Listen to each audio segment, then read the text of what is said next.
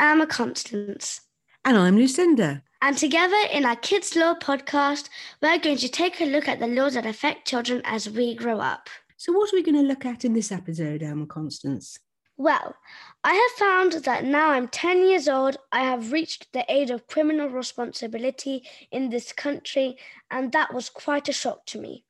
And I want to know more about children who get caught up in crimes and how the legal system treats them. In our previous interviews with Max Hill and Cressida Dick, we have heard that very few children get caught up in crime. But of course, when they do, it can have very serious consequences for them and has a huge impact on their lives and their family.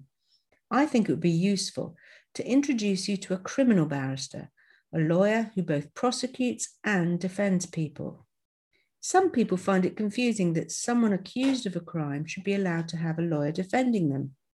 But this is a very important principle that everyone is entitled to a fair hearing, especially when it is the state, the government, who is prosecuting them, and they have all the resources to do this, and the consequences for them can be so serious. The person I think we should speak to calls themselves the secret barrister, as they don't want to reveal their identity in public, and they want to be able to explain the law plainly so that people understand how it affects us all. And in fact, today, their words are going to be read out loud to keep their voice anonymous. The Secret Barrister, thank you so much for agreeing to take part in our Kids Law podcast. Can you please explain more about why you decide to call yourself the Secret Barrister and want to hide your identity? I decided to start writing as the Secret Barrister because I think it's really important to help people understand how the law works. I especially wanted to tell people about how the criminal justice system really works. Obviously, we can all read in books about how it's supposed to work, but I wanted to talk honestly about what really goes on in our courts. Because while there is a lot that works well, I think there's also a lot that doesn't work as well as it should. By writing as the Secret Barrister, I can talk and write honestly about the things I see and hear every day and show people where I think there are problems while still being able to do the best for my clients in court. Can you tell me why we have criminal justice systems? We have heard that police investigate situations where people have caused damage to property or harm people or commit other crimes, and that Crown Prosecution Service decides whether there is sufficient evidence to prove that person did it. Why do we need defence lawyers? That's a really good question, and it's one I hear a lot, because it's easy to think, well, if I haven't done anything wrong, why would I need a lawyer? The police and the Crown Prosecution Service are hardly going to prosecute me if I'm innocent, are they? But as we see in the courts every day, it's not that simple. Because sometimes mistakes are made. Sometimes the wrong person might be accused of a crime, or somebody might have done something wrong, but not the thing that they're accused of doing.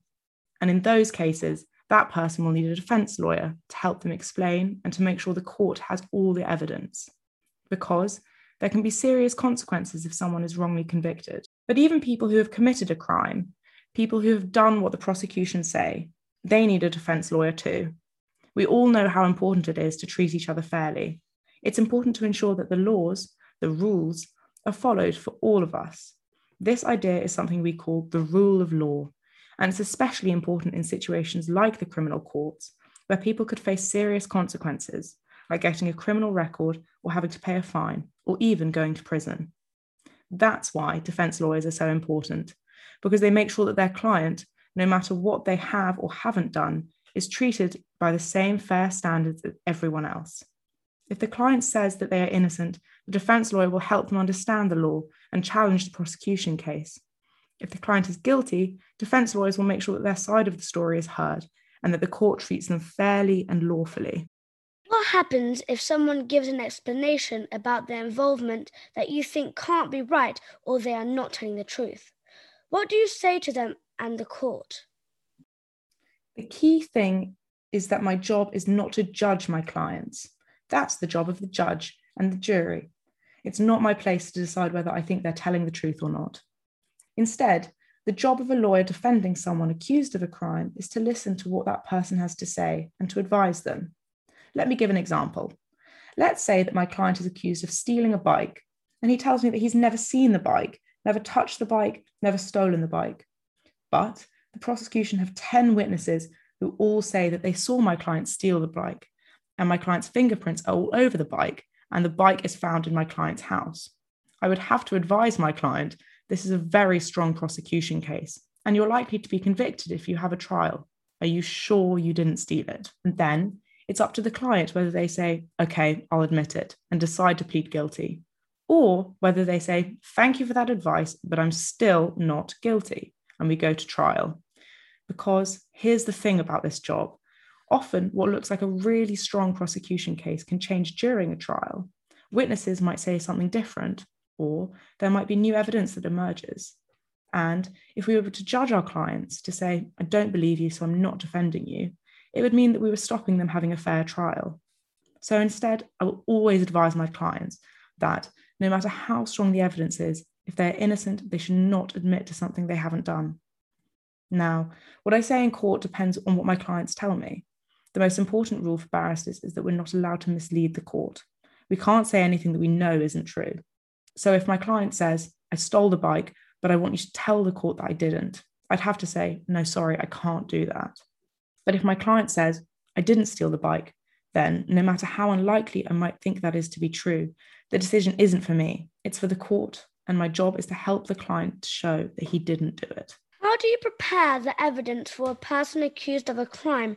As a barrister, I'm not the person you come to first if you're charged with a criminal offence. Instead, you go to a solicitor. The less serious criminal cases are heard in the magistrate's court, and often your solicitor will do everything for you. More serious cases are heard in the Crown Courts. This is where barristers do most of our work. In the Crown Court, the solicitor will instruct a barrister to join the team. The solicitor and the barrister will work together to take the client's instruction. In other words, to go through the prosecution evidence with the client and ask them for their version of events. If the client says that they're not guilty, then we prepare for a trial. This might involve looking for defence witnesses and taking their statements. It might involve asking the prosecution to give us material that they have that could help our case. So we usually have months, sometimes years to prepare. In court, the barrister is the one who does the talking. The process for hearing the evidence at trial is like this. The prosecution barrister starts the case by telling the court what the case is about. So, in our imaginary scenario, this case involves the theft of a bike. Prosecution say that the evidence proves it is the defendant, Jim Smith, who stole the bike. The prosecution barrister will then call the prosecution witnesses to give evidence. Each witness goes into the witness box and answers questions from the prosecution barristers about what they saw and heard. For example, I was walking past Tesco when I saw Jim Smith ride past me on a red bike. The witness is then asked questions by the defence barrister. These questions are designed to help the defence case, for example, by showing the court that perhaps the witness is wrong about their evidence. How many times have you met Jim Smith, for example? How good a look did you really get as he whizzed past you? That sort of thing. This is called cross-examination. When the prosecution has called all of its evidence, we start the defence case. Sometimes the defendant will give evidence, but he doesn't have to. We all have a right to remain silent. In our case, Jim Smith gives evidence. This time, he's asked questions by the defence barrister first. He might say, I wasn't at Tesco that day. I was with my girlfriend, Jemima. Then the prosecution barrister cross-examines him. When you were arrested and interviewed by the police, why didn't you tell the police that you were with Jemima? Is it because you made it up? Questions designed to show that Jim is guilty. At the end of all the evidence, the prosecution barrister gives a speech trying to persuade the court of why the evidence shows that Jim is guilty. Then, the defence barrister gives a speech trying to persuade the court that they can't be sure that Jim is guilty. And this is a really important point. Jim doesn't have to prove that he's innocent. The prosecution have to prove that he's guilty. If the prosecution can't make the court sure that Jim is guilty, the court has to find him not guilty. So if the court thinks that Jim might be guilty, that's not enough to find him guilty. Have you been involved in cases that involved children as victims or as defendants? Can you explain what happened? I've been involved in lots of cases involving children. Some have been clients of mine. Some have been people I've prosecuted. Some have been victims or witnesses. If a young person, somebody under 18, is accused of a crime, they will usually have their case heard in the youth court. This is a specialist court with trained magistrates and judges and trained lawyers, which has the same laws as the adult courts, but which is designed to make everything easier for children to take part. Law is complicated, and the way that lawyers and judges talk can often be really difficult to follow, even for adults. Youth courts make sure that the young people involved understand what's going on. When children are witnesses in criminal cases, we try to make it as easy as possible for them. Usually, instead of going into court during the trial to give evidence, children are asked questions by a police officer, and a video is made of the answers they give. This is then played to the court at the trial. This means that the child doesn't have to wait for months or years for a trial and can finish their part in it much earlier. Do you have a view about why people, and particularly children, commit crimes? And are there ways of helping people not get involved in them? I think that's really complicated. I know that's not a helpful answer, but I think that often a lot of people assume that only bad people commit crimes, and that is not my experience at all. Most of the people I see are not bad people. They are just people who did something wrong. We all do something wrong in our lives. Nobody's perfect. And just because you do something wrong, that doesn't make you a bad person. Often, the people I see get involved in crime because of their circumstances. I see a lot of children who've never been in trouble before. Often they have really difficult lives at home and aren't getting the education they need and have ended up spending time with the wrong crowd. And without support, without adults acting as role models, some children follow bad examples set by others. I think that the best thing that we adults can do to help people, especially children, to stay away from crime, is to give them good role models, to show them that life is full of so many possibilities and that you can achieve so much if you work hard and play by the rules. Do you think the criminal justice system works for the people in this country? I think that the criminal justice system sometimes works, yes. Probably more often than not, but it doesn't work as often as it should because there are too few people all trying to do too much work. Mistakes get made, and we see people who feel that the justice system has failed them. I think the people who work in the justice system are brilliant. They are like the doctors and nurses in the NHS, doing their very best to help people. But their jobs are made really difficult when they don't have the support they need, and that's the big problem in the criminal justice system. I know you have written 2 books about your experiences as a criminal barrister. What made you decide to write them, and why do you think they have been so very popular? I wrote Stories of the Law and How It's Broken in 2018 because I was fed up of seeing all the problems in the criminal justice system, and I wanted people to know about them. Most of these problems are caused by politicians cutting funds to the justice system. It means that the police and the Crown Prosecution Service don't have the resources they need to prosecute people. It means that there's no legal aid for many people who then can't get a fair trial. It means there are huge delays in our courts, and that defendants and victims sometimes have to wait years for their trials. I see this every day, but most of the public don't. I wanted to show the public that, because of these problems, many people are not getting justice in our courts. I wrote Fake Law last year because, again, I want the public to know more about the justice system. I worry that lots of what we are told by our politicians and newspapers about the justice system simply isn't true, and we deserve to know the truth about our justice system. We need to know the truth about how it works and how it doesn't, so that we can ask our politicians to make the changes we need.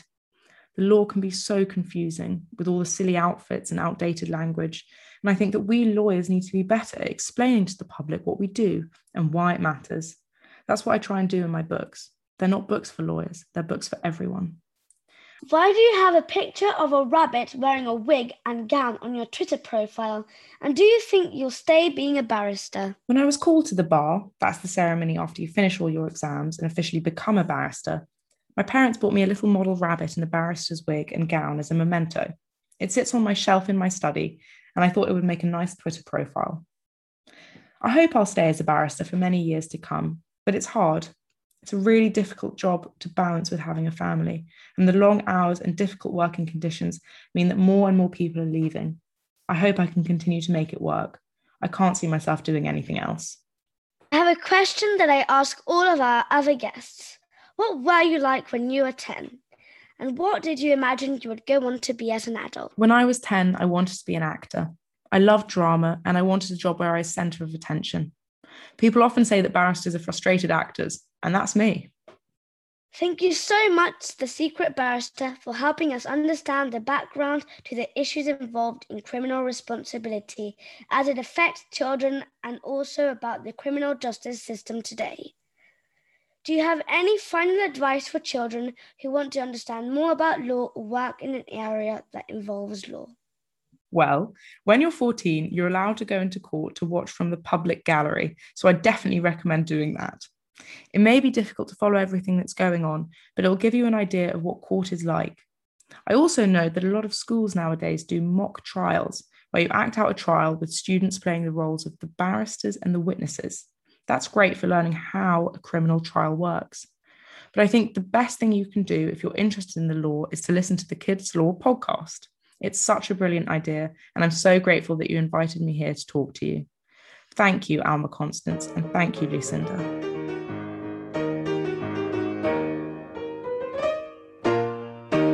And thank you too to Alice Ackland for reading out Secret Barrister's words. And of course, many thanks to the Secret Barrister themselves. Well, Alma, what do you think about what the Secret Barrister told us? Well, everybody has the right to be fairly represented, and barristers have to tell the truth based on the facts of the case. People who are facing criminal charges have a right to remain silent, and it's up to the prosecution to prove the case against them. Children can also go to visit the courts when they are 14 years old and to watch a case from the public gallery. In our podcast, we've been exploring how laws work and affect young people.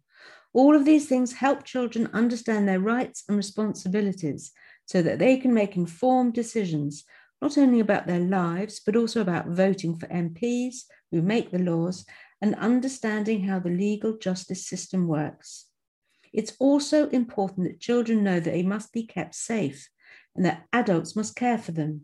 Remember, if you have any worries, talk to an adult you trust and tell them how you feel. This includes your teachers at school, as they are there to look after you too. So tell them that you need to talk to them. You can find out more information and about the work of the Secret Barrister and their books on Kids Law Info website. Keep your questions coming in. Please subscribe, rate, and share with your friends. See you soon in the next episode. Bye.